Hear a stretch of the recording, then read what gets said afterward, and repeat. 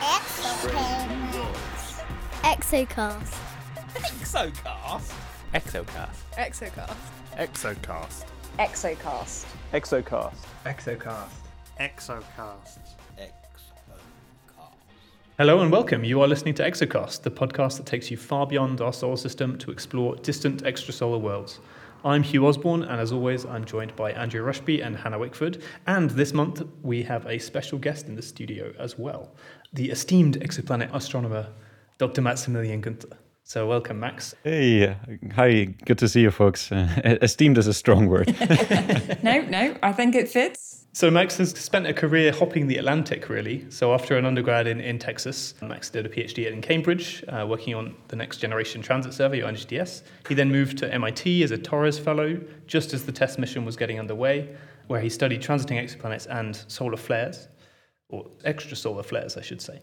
Max also got a taste for the more astrobiological there, working on suborbital chemical experiments. He then crossed the Atlantic one more time to go to ESDEC in the Netherlands as an ESA Fellow before transitioning to become the ESA project scientist for the CHEOPS mission. So lots to talk about there. Welcome to the show, Max. Yeah, thanks a lot for having me. I'm very excited. Big fan of the show, so let's get rolling. Excellent. Yeah, we're happy to have you here. So let's go way back, I guess. Let's start with NGTS, I think, because that was what you cut your teeth on in terms of an exoplanet astronomer. So tell us a bit about what that means, what that does. Yeah, absolutely. So NGTS was really my first embarking into the exoplanet field. NGTS stands for the Next Generation Transit Survey, a name that we often discussed and disputed and tried to find alternatives. I think it started off as a joke long before I joined the team. In the end, it stuck with us.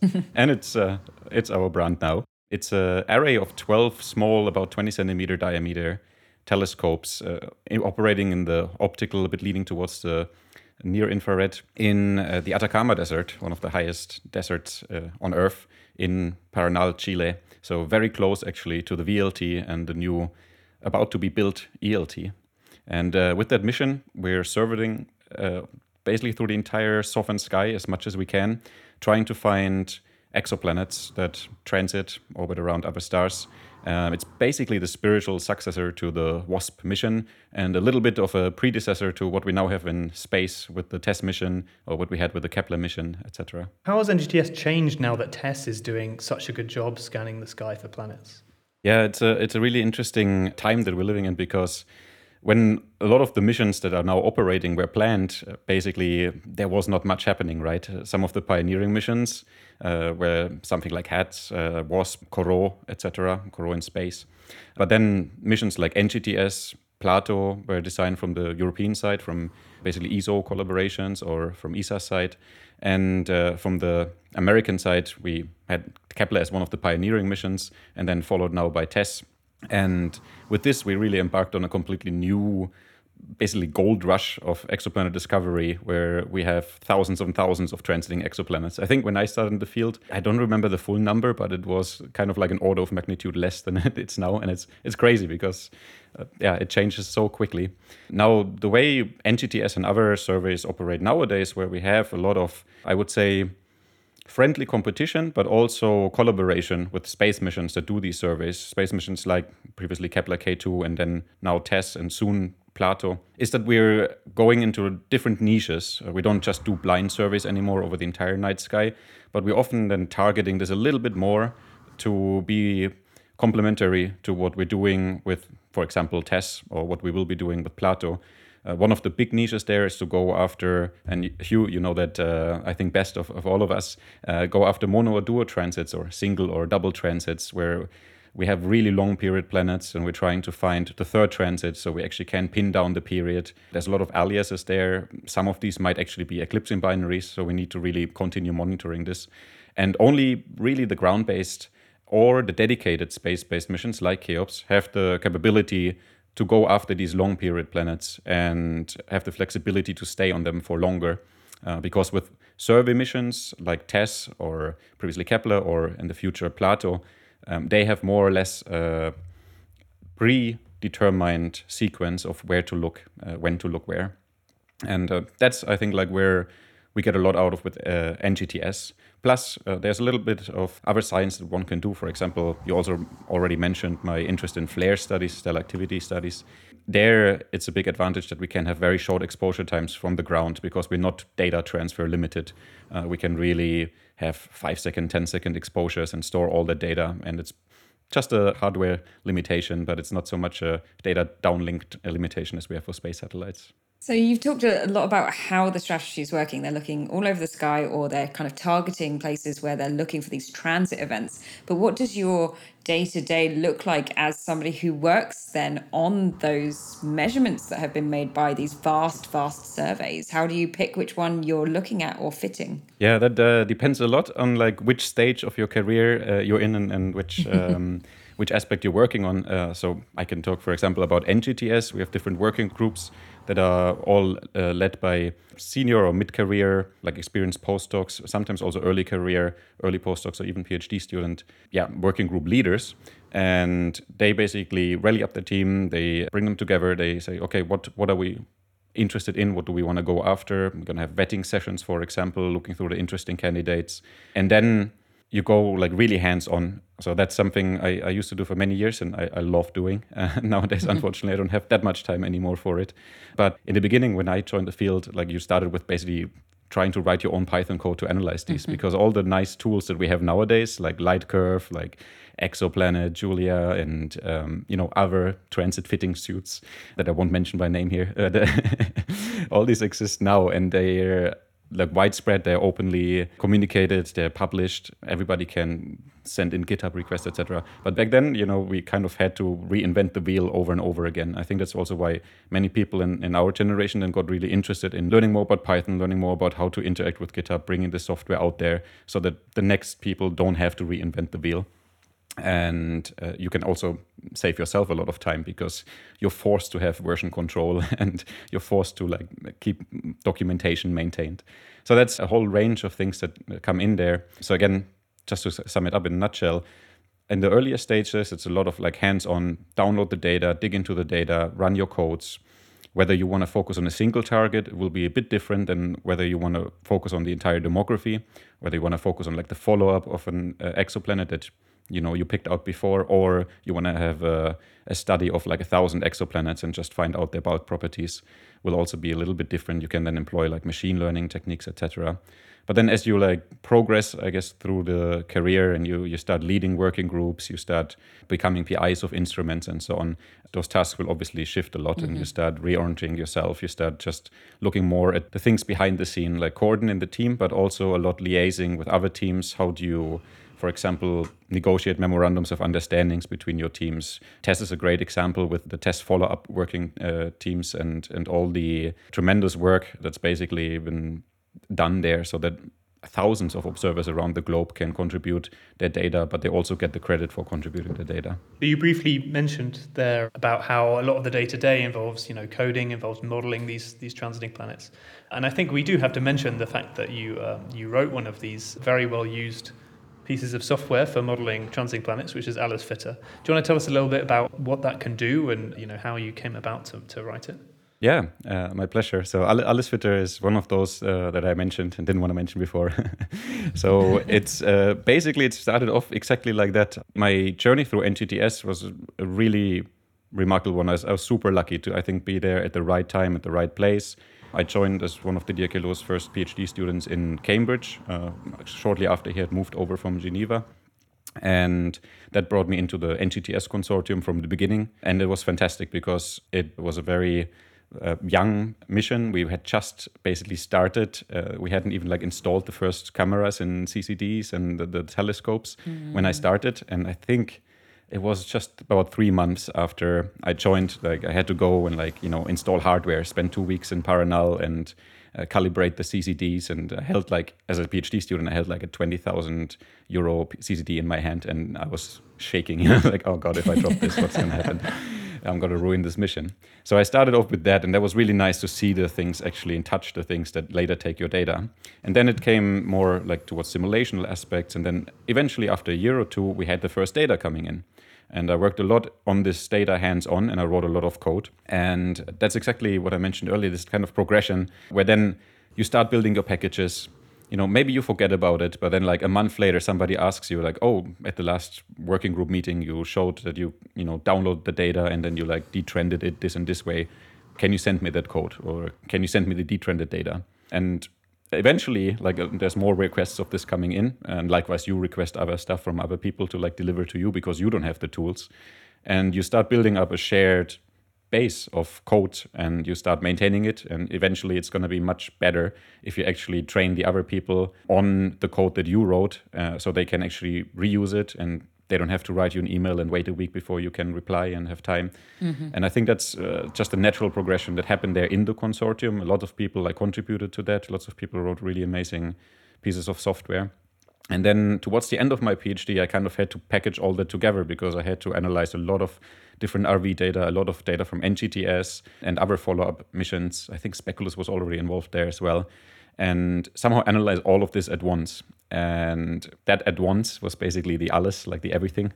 And that's when it really kicked off. And I wrote that piece of code, and I didn't really think other people would be that interested in it, to be honest. I thought, I did that, but there's many other papers out there. People have already published hundreds of thousands maybe of exoplanet discovery papers. They all have their own code. And then it really hung around for a few months until I went to MIT. And as you said already in the introduction, at MIT I joined again. I was super lucky. I think that's the only advice I can give is like be really lucky of where you are at which time, because I joined and like the day I walked in, I thought I'm gonna set up my computer. I thought I'm gonna maybe sign some documents, go home at like 2 p.m., shake some hands, say hello, have a coffee with people. That's it. And I walked in. There was like basically our crisis meeting. The day before, we had the big data release, the first test data release. Our team, like I wasn't involved at that day, had prepared like all this data, downloaded it, vetted it, looked at it, made sure the quality control is all good, and then pushed it out to the community. And then the next morning, the whole team came back together again after having probably worked until midnight the day before, and sat in the meeting room when I walked in, and they said, hey, we found some interesting signals in here. One of these was PyMensa, which some of the listeners might recognize as one of our two first test discoveries. And yeah, the team was already like looking at this data and thinking, we have archival HARPS observations, we have the new test observations. I think there was even some archival ground-based monitoring of this target. But how do we analyze all this together? How do we stitch this together? And I said, oh, actually, at the end of my PhD, I wrote a code that can do this. But I didn't maintain it well enough. Like, it was not applicable. Like a few months later, it was not well documented. I knew like everything worked, but there were things hard coded in there that just didn't apply anymore. I had to rewrite it. So I did my best. In the end, like it was faster for Chelsea Huang, the lead author, and some of the co-authors to actually stitch together their own code and run it. And basically a day later or so, like I had my code like up to speed and running to confirm the results. But that kind of, said like triggered in me that like, I wrote this massive code. I spent months writing this. It worked for like my PhD paper there. If I had just written it a little bit better, if I just had made it more flexible, if I had just documented it, if I just pushed it out to the community so that you can apply it to anything, because it doesn't matter whether the name is NGTS 3 or PyMensa, right? Like that should be a variable. You should be able to just change that out, upload a different data file, and it should just do the same job because it's the same mathematical operation underneath. So yeah, that bugged me, and that's why in the end I said, well, I'm going to spend a few months now to make this nice and actually make it useful for the community, because I saw more and more people got newly on board with this. More and more people jumped into the exoplanet field, and they didn't need to reinvent the wheel. Yeah, I think Alice Fitter as well is one of those which is a little bit more accessible to first year PhDs as opposed to some of the more detailed codes, because you can use a GUI, right? You don't have to do so much fine tuning. Absolutely, it's kind of just there for you. So I definitely recommend that. Yeah. That was one of my main goals as well, because my audience in that case was not people who have been in the field for 10 years and already, or maybe longer, and had their own Fortran codes or, already wrote their own Python codes. My audience was really people who like entered the field new, and people I would work with at MIT for studentships, for internships, and so on. But also, I wanted to bring this outside of the pure academic circle. And I've been very frequently going to high schools, sometimes even to kindergartens, to disseminate some science. Nice. And I wanted to bring something along that I can show. I wanted to make it a bit more interactive and hands-on. So I think it was even before the publication of the Alleswitter paper, just a few months after I had started at MIT, I went, for example, to one of my frequent outreach talks at a local high school in Germany. And I said, hey, this time I don't want to just give a talk, but I want to come a little bit earlier. And any students that are around, I want to show you how to actually download the test data because it's public, and then how to analyze it and how to find out how big that planet is, for example, what the period is and so on. And that's why I put a lot of effort into developing the GUI, the graphical user interface for Alleswitter, because I wanted in the end to have a few sliders that everybody can follow after watching a short YouTube video. The work that you did personally changed a little bit after that point. You started to focus in on flares in the light curves themselves. Can you talk a little bit about that, and how do we see or know that a star is flaring? Yeah. I think I have probably a very short attention span. That's why after writing Alleswitter and writing my first planet discovery papers, I kind of thought, oh, okay, what's next? What's interesting? And actually, that's what brought me to MIT. I mean, on the one hand, I wanted to use everything I learned from NGTS, from a ground-based survey, and apply that to TESS, which is a space-based survey, because in the end, the methodology is exactly the same. But I also thought that, like, with TESS, we have a huge opportunity, and that was very hugely inspired by my colleagues and collaborators back in Cambridge, where I did my PhD, in particular Paul Rimmer and others, who looked a lot into like the astrobiology process, into like prebiotic chemistry, how that is related to the input that the stars give in terms of UV radiation onto their exoplanets in the early years.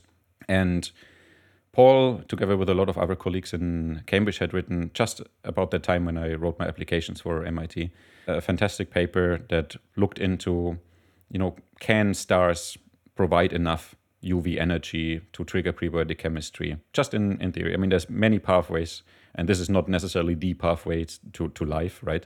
But this is one of the potential options that are worth exploring. And right now we know nothing. We're taking the baby steps. So they wrote this paper, and that was basically at the right time. I talked a lot to Paul at that time, and that was what inspired me in saying, like, hey, we can do this with NGTS, sure. And lots of my colleagues have been working on that, and very successfully so. But with TESS, we also have an opportunity, because there we have a mission that's focused on the nearest red dwarf stars, the nearest M stars, so the ones that are half the size, a third of the size of our sun, much redder. TESS is red sensitive, and it has a high cadence with 2-minute exposure times. And some of these flares take, from 10 minutes to hours. So we can do a whole demographic study of hundreds of thousands of stars across the entire sky over a couple of years, and really demographically probe that. We could have never done before, because Kepler, fantastic, one of the biggest fields of use at that time, but it's still limited to more or less faint stars, because we're just staring in one direction. Mm-hmm. So we go very deep, but we don't pan through the entire sky. And before Kepler, it was really usually samples of dozens of stars, right? With ground-based instruments, big ground-based instruments that cannot look at so many stars at once. So that's what really drove me, because I thought that's a really cool, unique angle that we can now take with TESS. And I think it paid off. I think the community also got very interested in these type of things at the same time as I did. And there's been a lot of fantastic work in that regard that's been made possible by this high-cadence all-sky survey. Yeah, because I guess maybe from the astrobiological perspective, it was always thought, that lots of flares were potentially deleterious to life, but considering the prebiotic, synthesis of molecules, that would be important for, potentially making that step. Perhaps the pendulum swung back the other way, and I guess that works well, given that as these stars age, they tend to be a bit less flary as well. So we might have, a temporal cadence that works out fairly well for life there as well. Yeah, that's one of the really big points that really fascinate me. That's like a double-edged sword, You don't know, and it's not a black and white question. And before, everybody said, oh, it's impossible.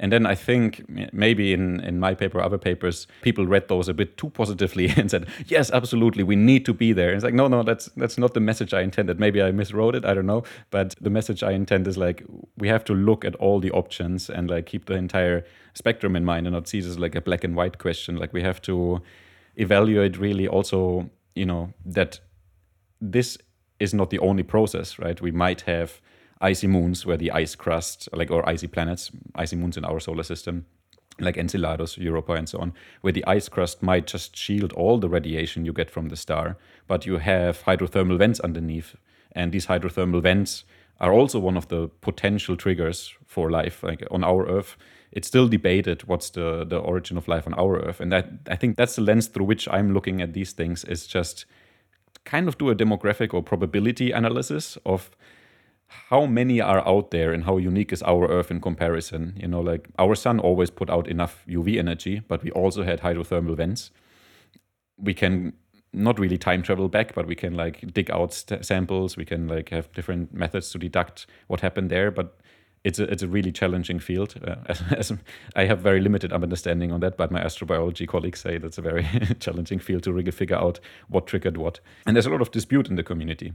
And I thought, what can we do? Like, I can't even travel to Enceladus in Europa and probe hydrothermal vents. I can't travel to an exoplanet and probe hydrothermal vents. I can't go there and probe other delivery mechanisms like exocomets or stuff like that, panspermia theory. But the one thing that we can probe readily is the stellar UV output. Not fully readily, I have to admit. I mean, what we do there with TESS, right? We have an instrument that's sensitive in the optical to near infrared. We don't have the UV information. So that's something I've been pushing for a couple of years. I haven't been very lucky, but lots of my colleagues who are also interested in these things have been lucky of getting multi-wavelength observations, of calibrating our basically Rosetta Stone to translate from what we get from TESS and Kepler and other missions over into the UV regime, like maybe around 250 nanometers or so, that really triggers or destroys life. So was it your interest in astrobiology that led you to these suborbital chemistry experiments, or was it because you wanted to ride on the vomit comet? I can neither deny nor confirm that. No, it's a cool question because I take one step back. Namely, my whole trajectory leading up to the exoplanet point where I joined NGTS was very zigzag. I come from like a tiny hamlet basically in southern Germany. None of my parents were like academics, so I was like not really predisposed to exploring that much and changing countries that much, but maybe that's exactly why I wanted to do it. So I hopped around a lot and I changed my focus a lot. I started off with doing pure physics, a bit more focused on solid state physics, but then I got really interested in astrophysics and biophysics. And for my bachelor thesis, I looked at black holes and X-ray radiation and mega masers around them and so on. And then I switched over to the US for the first time. And that's been now that was 2012. Yeah. So about, 11 years ago? That was the first time I had left Germany fully to live abroad. And that was also the last time I lived in Germany since pretty much. And I went for 2 years to Austin, Texas. And there I studied biophysics, because after working on black holes, I loved that. I loved the astronomy field. I loved the big collaborations and the worldwide teams on telescopes. But then I wanted to get a taste of biophysics because it was the other field that really interested me. And I studied fruit flies, and I studied how their larvae look for food, and whether you could have phenotypes that represent something like Alzheimer's or Fragile X syndrome in those fruit flies, and how that changes their foraging behavior. And then I came back to Europe, and I didn't know what I want to do. I knew I wanted to go for a PhD. I considered many countries in Europe, but I didn't know if I want to go back to black holes, which I really loved, or if I want to stay on biophysics with fruit flies or any type of disease research. And then I discovered exoplanets and doing my research on where to go. And I saw that Didier had just come to Cambridge, and I thought, that's a cool opportunity. I applied to lots of other places as well. In my applications, I was still very wishy-washy what I want to do. I often wrote my applications as I'm really interested in black holes, but also fruit flies. I'm happy with anything. But in the end, it was the conversations with the exoplanet scientists that really linked it together. That's where my peak interest in astrobiology then came from. And even though I wasn't a trained astrobiologist, because at that time and even nowadays, it's impossible to be a trained astrobiologist. It's such a multifaceted field. That's where it started.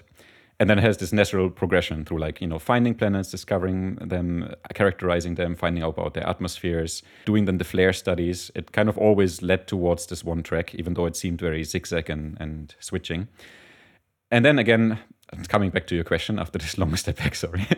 But again, I guess I can only say like my best advice is to be out there and look for opportunities and try to always be at the right place at the right time. I guess at the more places you are, the higher the chance is that it's the right place at the right time. At a wedding of just some friends that I completely spontaneously met through other friends while living in Boston, they introduced me to another researcher from MIT, and she worked in the MIT Media Lab, which at this time I thought, does TV interviews and media releases and podcasts. That's not true. I guess I found out later it's a giant think tank. It's basically like Tony Stark's, tower in Iron Man. And like everybody in there is a absolute brilliant genius, and they work on like the craziest things, and they focus a lot on space research. So my friend Valentina Simoni, she told me, well, at this wedding even, about that she frequently goes on these vomit-comet flights and does these parabolic experiments to test exo-human skeleton and how like astronauts could basically get better balance and so on in space. I said, wow, this is incredible. Like, and she asked me, what do I do? And I was like, I got really interested in these prebiotic chemistry questions, I wonder if they like would work, on like super Earths, if they would work on little comets, if they would work basically from 0G to like 2G. And she said, just propose for an experiment on the parabolic flight. And I'm like, you can do that? You can just like go and propose for an experiment? And she's like, yeah, absolutely. The next call is open in like 2 weeks. Just go. And I was like, 2 weeks is impossible. And, what do you do? Like, if you have no idea about what you can do and want to do? Well, I reached out to people who know that. So I reached out to my colleagues in Cambridge. I reached out to my colleagues at Harvard and MIT who all work on this. So Paul Rimmer, for example, who I mentioned before, Sukrit Ranchan, Janusz Bitkowski, and Sarah Seeger's group. And yeah, I basically asked them all, like, what can we do there? Like, I have to write this proposal in, now 2 weeks. How do we get this done? And they said, well, you can't put a prebiotic chemistry experiment up there. They take an entire basement in our lab and they're super dangerous. You don't want to put formaldehyde with 30 researchers onto a vomit comet plane. But what we could do is just go for a proxy, just get experience, play around with the gravity, how it affects the chemistry. The hypothesis is theoretically, we don't think it will affect anything. But there's been 1 or 2 surprising results at previous NASA experiments on parabolic flights that showed actually the gravity changes and changed like how well it mixes, mixing ability. And yeah, so it's worth a shot. We have a null hypothesis, nothing changes, but let's try it. So we picked that Briggs-Rauscher experiment, which is a high school experiment where you just put together 2 or 3 fluids and they change between blue and yellow. And it's perfect because you just monitor it with a GoPro. You check how quickly it changes. And you relate that to a sensor that measures your gravity. And yeah, so that's the long story. The short story is I really wanted to vomit on the comet. And did you, is the question, right? That's what we're all waiting for. Yes, it's been the sickest I've ever been in my life. Wow. I'm going to change tacks quite dramatically now because since then you've come back to Europe and you're in the Netherlands and you are the project scientist for CHEOPS. Which is a European Swiss-led mission. Can you tell us about CHEOPS? I don't think our listeners have really heard very much about it, so give them the details. Yeah, absolutely. So CHEOPS stands for the Characterizing Exoplanet Satellite. It's a mission that was launched in a partnership between ESA and the consortium being led by Switzerland and supported by 10 other member states. Back in 2019, actually around Christmas on the 18th of December 2019. So just before COVID hit. And that little just before COVID hit is a good indication because we did our commissioning in March 2020, just when COVID hit. So the whole commissioning of this mission, the whole mission operations center was all done from home office. And that for a mission that's been kind of a little bit a pioneering one in that a lot of responsibilities lie with the consortium and are not handled by the teams in ESA. So, for example, the mission we have a consortium mission manager and a leadership team in Bern, a science operations center in Geneva. We have the mission operations center handled by INTA in Spain. So it's an interesting thing to kick off all of that, basically from your bedroom with like limited internet and everybody fighting for toilet paper. But to come to the scientific point, well, we are a mission designed to follow up already known to exist exoplanets. So completely different from what we were doing with NGTS and what we were doing with TESS or what we were doing with or had been doing with Kepler and K2. It was like a real like shift into a different direction. Before, you only had huge ground-based instruments, maybe a 2-3 meter, 4 meter telescope on Earth that can get these precisions to follow up these type of super Earths, for example, that Kepler and TESS had found. But now with CHEOPS, we have that in space, and we have the flexibility of any of these ground-based missions, and that we do like weekly observation scheduling, for example. So we can very swiftly point CHEOPS at the most interesting targets that popped up. If TESS, for example, now has a target of interest, a TOI alert, maybe in 2 weeks we can already look at that and we can try to find its exact period, its exact radius. We can try to confirm that.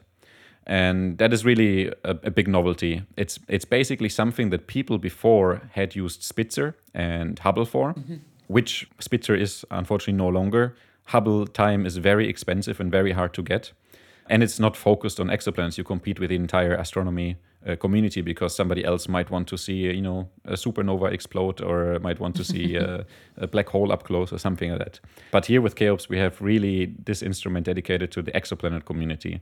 We can also do other interesting things. People are studying, for example, flares, stellar variability, things like that, spots, faculae. But it's really a big shift to have this flexibility and have such a power in space.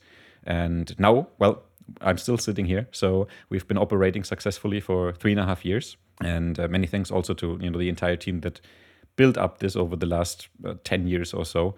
The entire team that proposed this and had run this also from ESA side, because I'm fairly new in this role. I started last November, so it's coming close to my anniversary.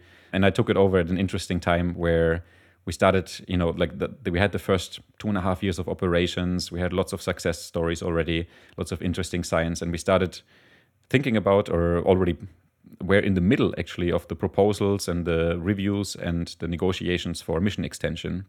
And now in March this year, on the 7th of March 2023, the Science Program Committee confirmed that we get a mission extension until end of 2026, which is much longer than we had initially hoped for at launch of the mission.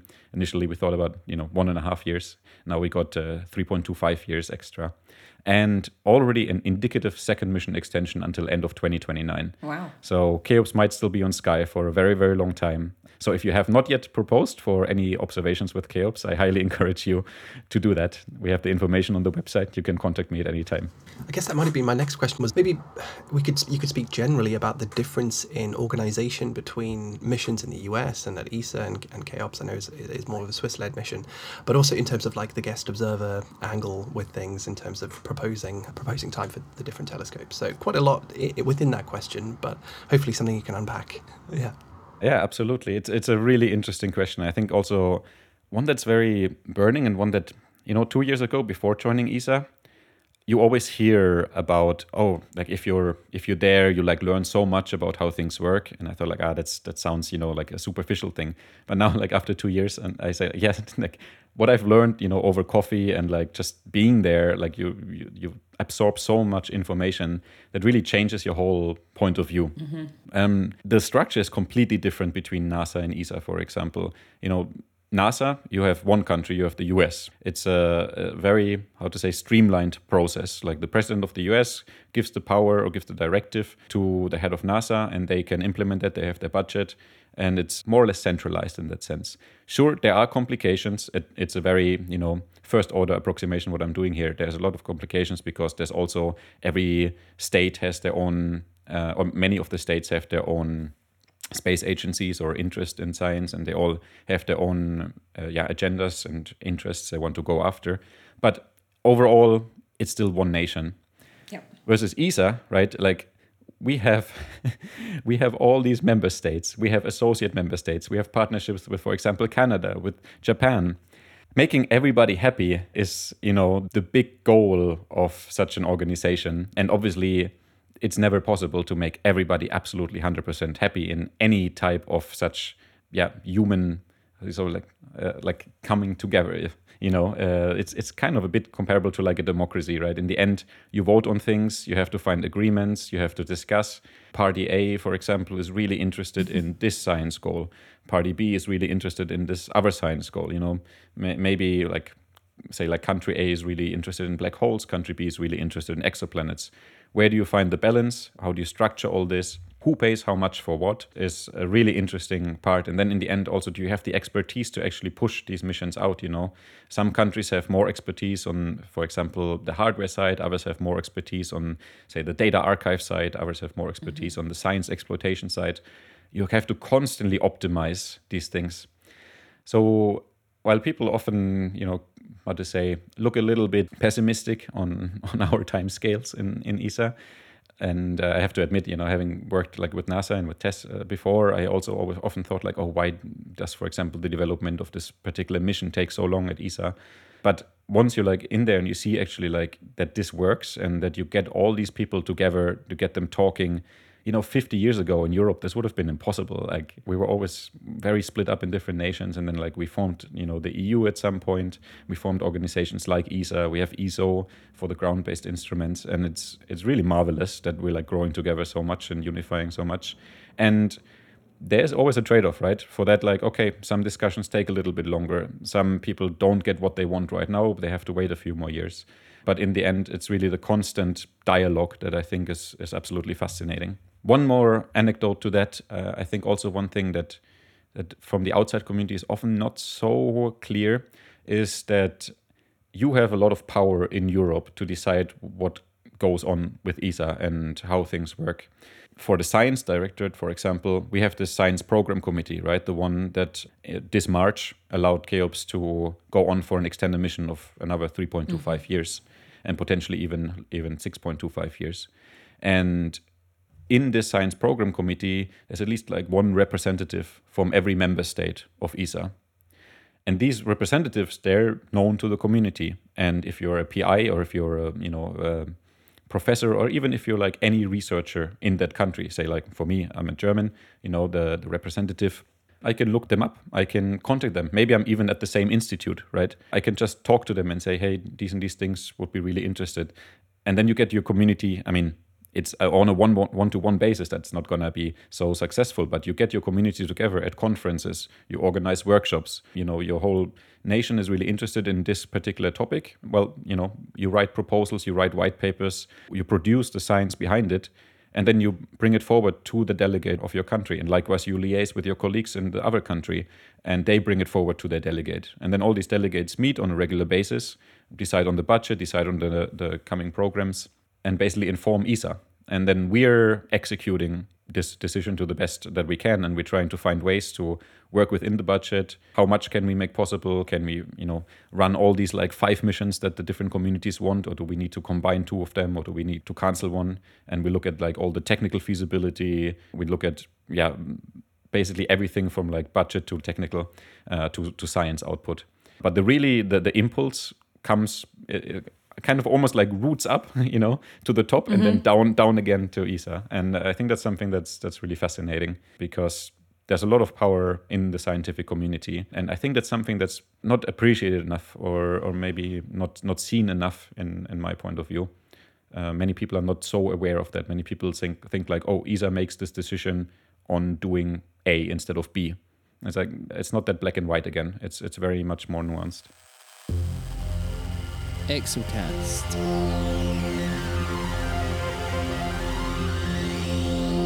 So it is that kind of wrap up time of the show here, where we kind of spin you back to research a little bit and back to your roots of finding planets. And we ask our guests to adopt a planet into our Exocast family. So have you got a favorite planet that we can add to the cohort? Oh, that's a good question. The politically correct answer is no. All of the planets are fantastic, but the honest answer is TOI 270 is my my go-to always. It's been not the first system I had discovered by far, but it's been my favorite system because, again, this is one of the ones where I just love the story behind how it came to be. I was at MIT. I worked on with PyMensa, many other programs. We had just kicked off, TOI 270 was found in the third sector of test data. So as part of the vetting teams and so on. So that's the third month of observations, Exactly, essentially. the So third month right of at the beginning of the observations. mission. And I had like my Alice Twitter kind of ready at that point. I wanted to embark on the flare question next. And I had my colleague Chelsea Huang literally just walk into my office, after coffee or something and say, "Oh, we found this really interesting target here in Sector 3. You're interested in, like astrobiology, small stars, flares, and small planets and stuff?" And I was like, yeah, exactly. That's, I'm working on a flare paper right now. He said, "Oh, this one is, a small red star with 3 little planets around it. The outer one looks pretty cool, as in like temperate. And, maybe you want to have a look at that." And I was like, I'm like, I already have to focus on that flare paper. I don't know. Okay, like I'll have a look later.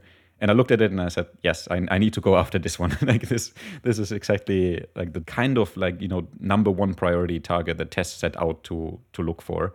A bright nearby M dwarf, 3 small planets that we can't discover any other way, possibly more planets hiding there. They were in mean motion resonances, which means they perform this rhythmic dance that lets us calculate their masses.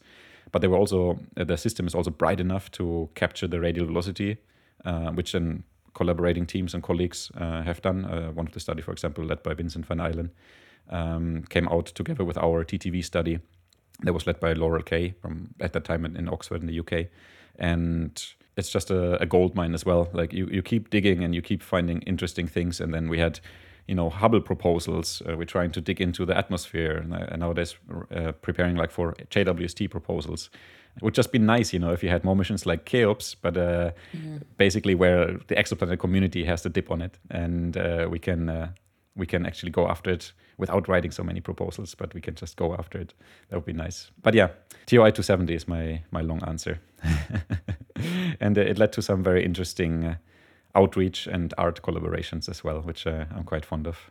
Yeah, we were going to highlight that you've collaborated with your wife, right, on a Kandinsky-inspired piece of art that you can see on Max's website, and I recommend checking that out. So, tell us about producing that. It's we might often think of science and art as being these 2 sides of the spectrum, right? But this is the collaboration between the 2.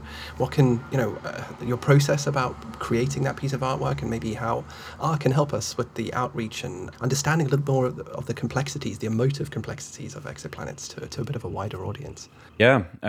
So again, to just take one step back. So my wife was actually kind of the inspiration for that, because when we met in Cambridge in the UK, she was a neuroscience PhD student, and she loved art. That was her passion, and neuroscience was also her passion, but her job passion.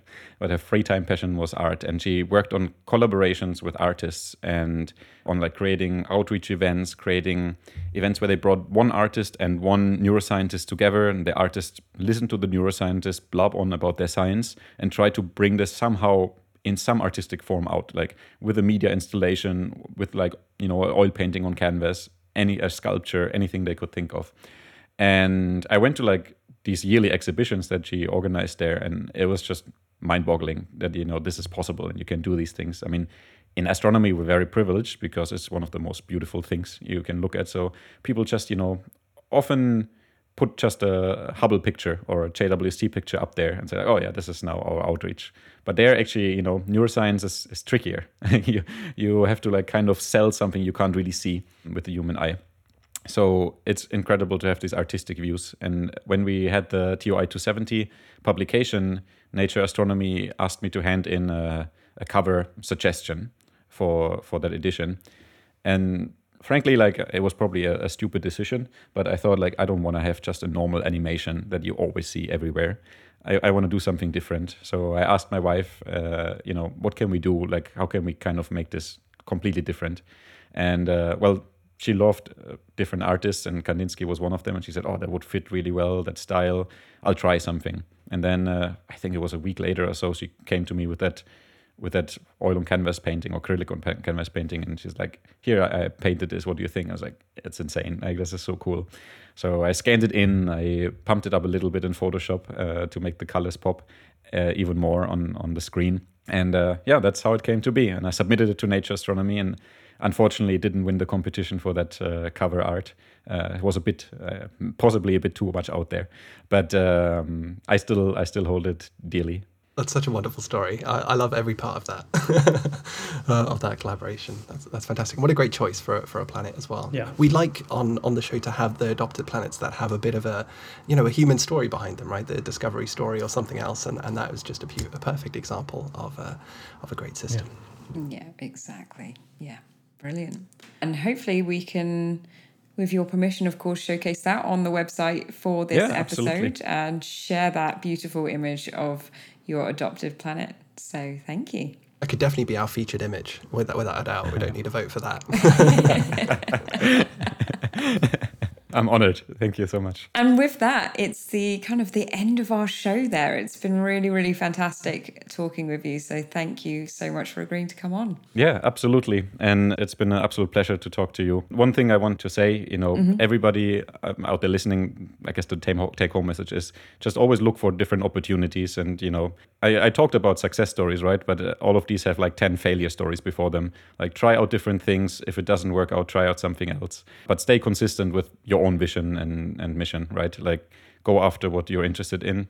For me, it's been the science, solving the puzzles, but also bringing that to like a broader audience, and especially to younger aspiring students who don't have the opportunities usually, people from underprivileged backgrounds, etc. And I think, that's one of the most interesting parts about this job, that you have such a impact on society by sharing what you find there, the really cool stories, and also the teamwork you have in your own missions is just always inspiring. So if anybody out there is, struggling and not knowing like if they want to pursue this or how to get into astrobiology and stuff like that, contact me. I'm happy to help.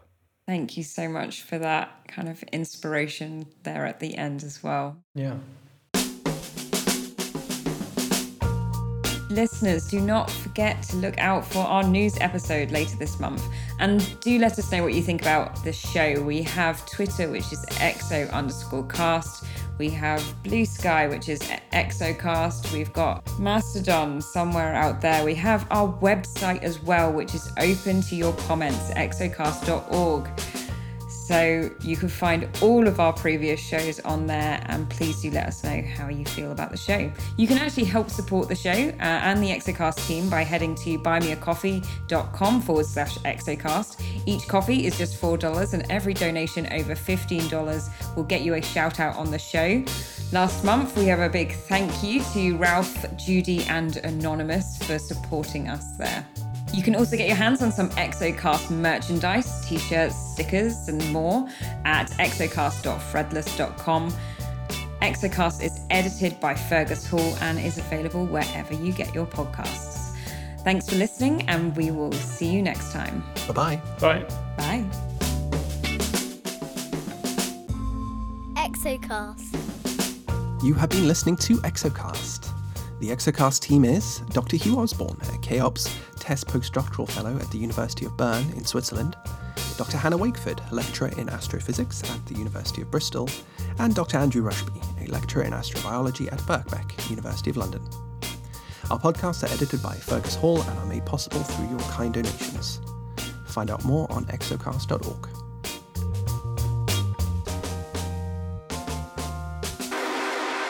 Exocast. I have exoplanets.